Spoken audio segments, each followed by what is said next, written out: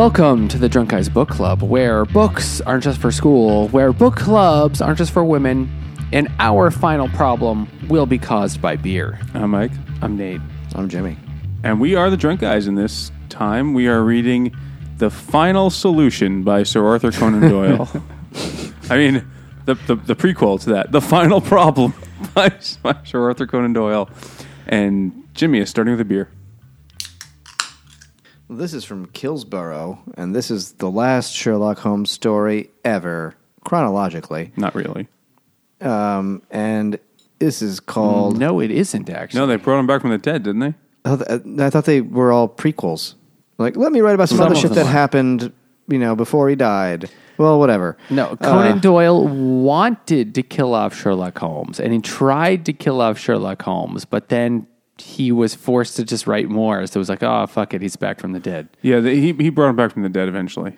There's a mix. Well, it's still when he fights his nemesis and wins, and it's his finest hour. This is an English porter, something he often used also, probably. But he doesn't win. God, he comes back from the dead, he wins. I guess you're right.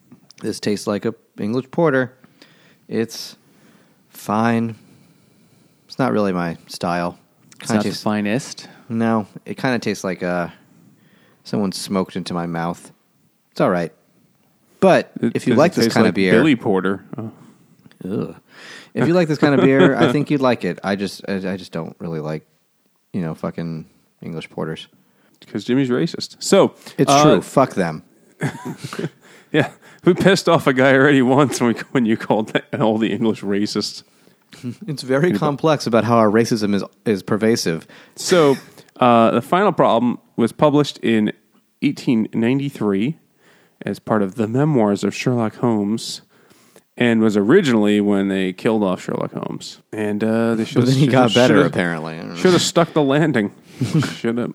Well, because we'll get to the ending eventually. But it starts off... There's almost no story in this one. Yeah, so this is an entirely different thing. It's not a mystery.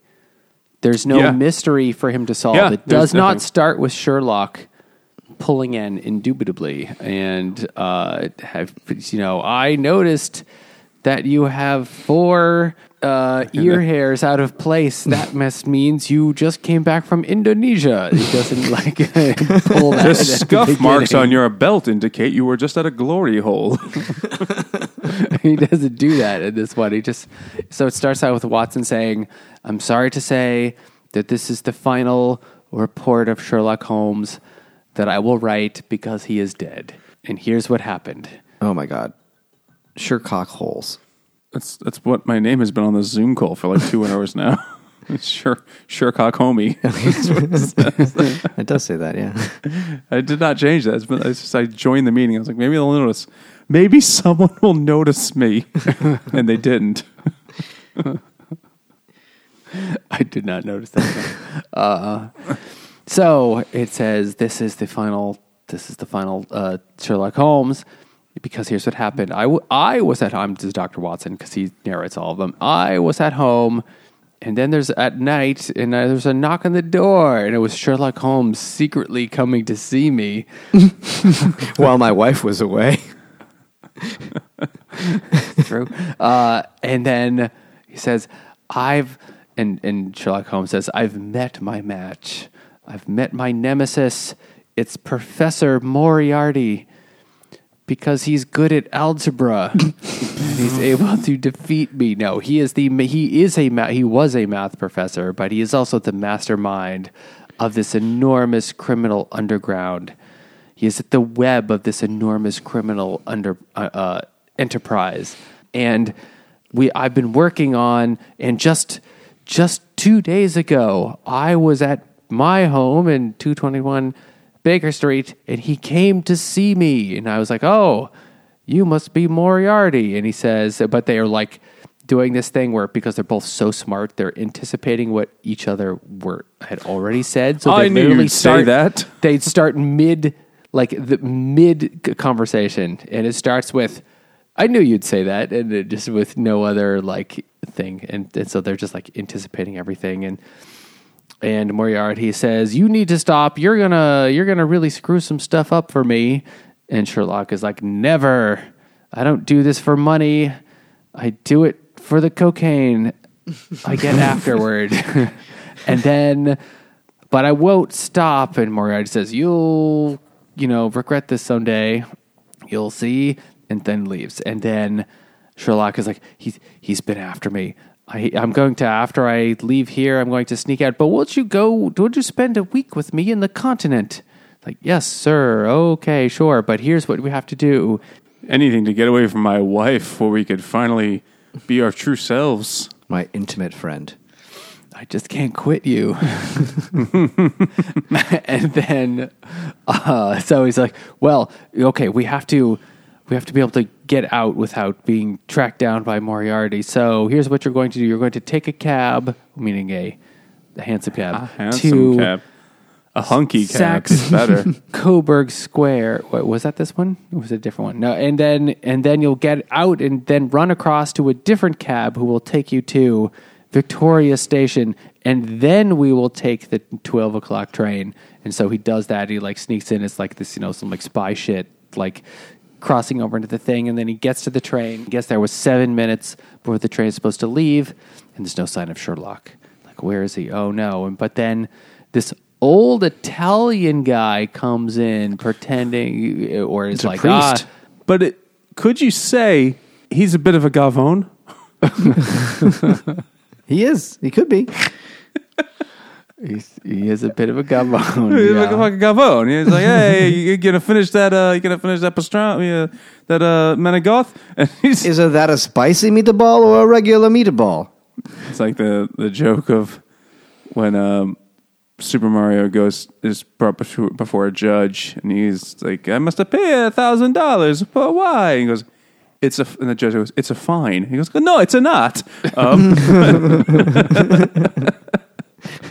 This is called The Big Gavone from Bridge and Tunnel Brewery, a rainbow cookie pastry stout. And we explained all of what a Gavone is.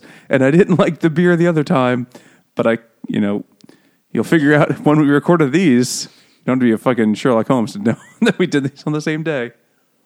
It does taste vaguely of rainbow cookie, but also still strongly of beer. And only a real Gavone would drink this whole thing right now, and I won't. I have another beer for later, but when there's a Paisano in the book, the Big Gavone beer is going to come out. I have 2 more cans. I can't wait to use them somewhere else. We should do another Godfellow book. Godfather biography book of Chef Boyardee. Oh, Godfather Part 2.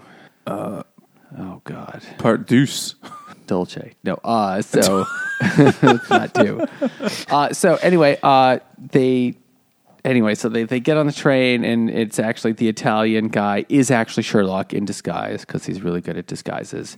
Then he says, "But why put on a wife beater?" He was just sticking his hands out in front of him like a little pinching, like I'm Italian now, and everyone's like, "Who's that Italian?" And a gold chain. That was all he had to do. He smacked every woman he saw. Hey, make it a good menegoth. That's like, oh my God, it's uncanny, Sherlock. How do you do it? Amazing. Like, sweet Mary, good Lord. I've memorized all 25 kinds of a red sauce. I wrote a book about it. And so Sherlock is like, okay, so Moriarty is going to anticipate that we're going to get off at somewhere, because I don't know, somewhere to get the boat across the English Channel. But we're not going to go there. We're going to get off at Canterbury instead, and then take this other thing, and then they end up in Norway, and they end up traveling for a week in Northern Europe somewhere, and then they're staying at a hotel, just a nice B&B somewhere, just the 2 of them, and they're like, oh, and then the arugula salad is so good, Sherlock. This is and then the English proprietor of the place, they have scones. And then is like, oh, you make sure that when you're on your little hike today, that don't miss Reichenbach Falls. It's beautiful. And then like, oh yes, that's sure. So they are leaving out for their little hiking adventure together. This is a lot like the movie, the I Can't Quit You movie. Brokeback Mountain. Brokeback Mountain, yeah. Okay, so I wish I and they're on a mountain. Oh my God. Okay, so They get Reichenbach. a Arthur message. Conan. So and then just as they're heading out on their like hike, a message, a runner comes from the inn that says, "But Dr. Watson, we need you. There is an English woman. She's who's very racist. very hurt. She can only be. Only an English doctor can help her. Only an English doctor. She has one of those very, very specific English vaginas that They're not sideways." And then, so Watson goes back. Goes back to the inn, and then the innkeep is like, "Wait, what are you talking about? I didn't do that." But there is another very tall English gentleman who came in right after you left. Oh, it's Moriarty. And then, so Watson runs out back to where Sherlock was, and all he sees is a note. And the note is from Sherlock. There's a note and his walking stick or something. And the note says, "Dear Watson, it was nice knowing you. Peace. It was nice knowing you. deuces. Moriarty is kindly letting me write you this note. We're about to lock in our final duel, and then there's clearly no tracks leading back from the falls, and so they're clearly both dead. Falled. There were multiple falls. Yeah, falls, and so they both fall, and it just says like their bodies will never be recovered under that waterfall, Except when they get better and come back. It's so sad. But you know who might find their bodies? I do have a real beer. That's They fall into the water. Salmon's a good guess. I was going to say maybe some blue crab. This is blue crab from Other Half, a double dry hopped IPA that is only 6.5% alcohol. So like, what the fuck am I even doing with this? Drinking it for breakfast, like crab. It's crab breakfast is a high price sexual maneuver. Do you think everyone ever had a birthday cake that was a crab cake, but like the size of a regular cake? You know, I think when you at a certain point in life you go like, you know what, I'd actually like that better. Yeah. And that's when you know you're a grown up. I want a crab cake that's a foot big. King crab cake. Yes. It has a little baby statue inside of it. It's like in New Orleans. I think this is a damn good beer. You can barely taste the crab. Yeah, it's actually I'm back on Reddit occasionally getting into fights with people. And oh, good. Somebody posted under all of our names. I've been good. I just really use it to look at porn. No, but I was there and I was looking at someone's like, has anyone here ever had an oyster stout? I see these beers, the oyster stout. It has oysters in it. What's that about? And I wrote, we've had a bunch. You know, it wasn't a plug, so some dickhead could kick us off the post. It's like, we've had a bunch, and they usually just taste like regular stouts. And we've generally been disappointed to not taste more bivalve. They got a whole bunch of likes. Like, he speaketh the truth. There's a distinct lack of shellfish of tongue texture in this. I mean, oyster is really just a way to eat horseradish and Tabasco. I just do that by the fistful. I mean, it's even more efficient if you butt chug it. I wipe it into my eyes. Much like the tears that are produced when I think of the death of Sherlock Holmes, which apparently was temporary. So, there are many tears. When I looked this up, it said that Arthur Conan Doyle had intended to kill off the character Sherlock Holmes so that he could write other things. His more, quote, important work. But yet, if you look at how this is written, it's like so classic, like cliffhanger. There's no body. There's literally a cliff. Nobody sees him die. Well, yeah, there you go. Nobody sees him die, or at least the main character reporting it doesn't see him die. There's no body. There's a cliff, and it's like, this seems like a setup for it was just a trick. Sherlock Holmes, the master of tricks and disguises and things like this. It would actually totally fit that Sherlock is not actually dead. So it seems like looked a little closer. Feels like Conan Doyle was doing this on purpose. That he was going to bring it back. You know, he knows what the money is made. It really is. It felt a little bit strange. I mean, now because of 100 years of cheesy films and cheesy TV shows and other things, we know that that's like, oh, he's just going to come back. Perhaps they didn't in 1893. This was like, oh, said he's dead, so he must be dead. No one could be so cheeky as to resurrect a dead man. The Lord did that once, and that was enough. This is also back in the day when, realistically, someone could be like, I'm going away for 2 weeks. And be like, he may never come back. He may very well fucking die there. He could have several organs fail before he gets to the end of that block. So people were like, yeah, he died. Even though it's the biggest load of horse shit. It's like it reminds me of like the O.J. Simpson. If I did it, it's like, yes, I fell off. He's letting me write a bye-bye letter, and don't look for me. Bye-bye. And then they just disappear. Like, really? And we're supposed to believe that that's all that was? Well, he was like, if I kill this guy, it'll be the best thing I ever do. So I am happy to die. Can't do Irene Adler right now. No, can't. Though I think my favorite part of the whole story was when Moriarty confronts him in his office, and they have the most British fight of all time, where he's like, let me show you. They showed his fucking date book. It's like, on March the 12th, you bamboozled me. On March the 17th, you besmirched my character. On April the 2nd, you thwarted my plannings. It's like a list of like, guys, what the fuck is wrong with you? Just fucking fight. Properly hornswoggled. It was. Thou art a fool and a knave. It was out and out boulder dash. Do we care if he comes back? Are we going to read more of these books? Well, we read maybe. We made their most popular ones and the last one, and I don't think we need to read the rest. Except it wasn't the last one, because he did write more. But not only the did last he one in my write heart. more, but also they just took place earlier before he died. I think that was some of them. And then finally it was like, oh, okay, Sherlock isn't dead, so that just... then they're just more afterward. Apparently, he had them come... Turns out he can swim. He had them come back because they're like... There was enough unclarity, or, the witnesses' stories had holes in them. So they were able to be like, he's still alive. And that's all it takes. There were no witnesses. Well, that's...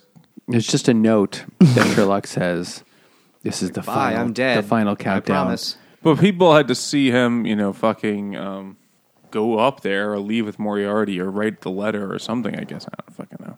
I also don't care. So, okay. We've now done 4 Sherlock Holmes short stories. Except for this one. Are they generally better than the books, than the full-length books? They're And better they because are, they're shorter. They cut out all the bloat.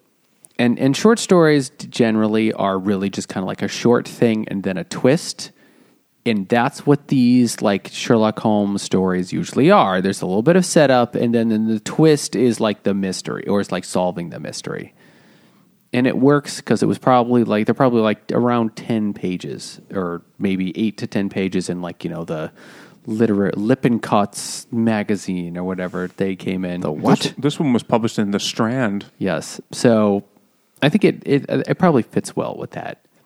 And writing a whole like full-length novel mystery just hadn't been figured out yet. Right. Somebody had told red herrings and shit. Arthur Conan Doyle, like, no, don't just put all the exposition at the end.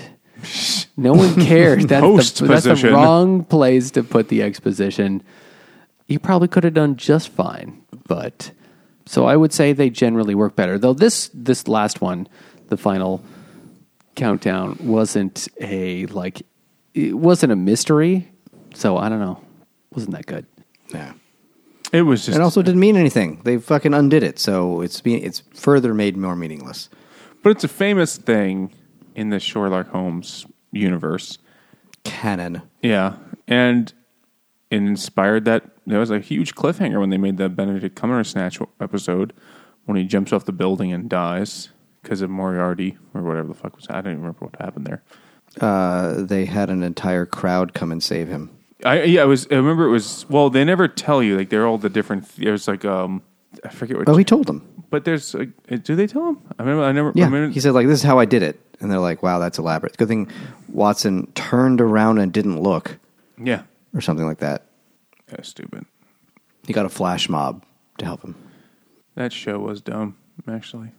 I don't know. It was good at parts, and it was dumb the more it went. It was dumb as sharks. Ugh. You don't want to be smart at But- sharks. No, you don't. I don't think we need to read the other 52 stories. And one more novel. Ugh. But can I interest you I guys? think that we've got better stuff.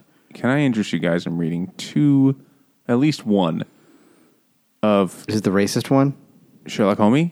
No, that's a different thing. No, the one where the listicle said, like, look, this one's fucked up. Oh, But, I mean, that would be funny for us to read, actually. But I was going to say, maybe we read just one more, like a modern Sherlock Holmes story, but one written by NBA GOAT Kareem Abdul-Jabbar. Can we read that one? I thought he writes Mycroft stories. Well, there's though. one called Mycroft and Sherlock. I mean, I'm fine with that. I'd love to see what, at this point now, the second highest scoring player in NBA history has to say about That's Sherlock true. Holmes. The fun fact, Okay. Kareem Abdul-Jabbar has the exact same number of three-point shots as Shaq.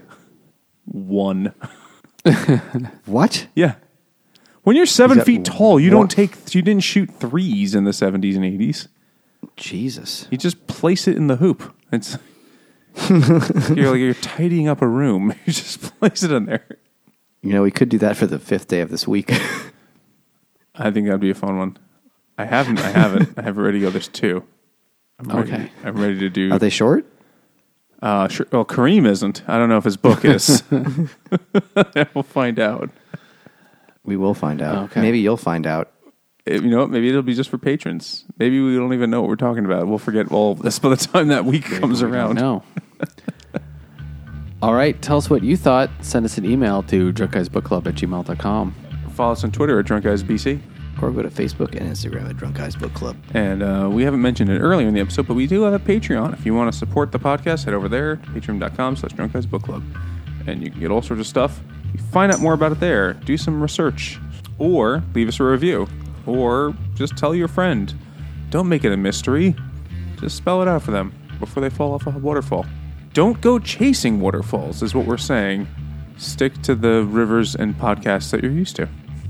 And the good reads that you're used to And by other TLC songs. and check Don't out make the, us feel unpretty. 5-star reviews, please. And check out the Hopped Up Network, a network of independent beer podcasters. And thanks for listening.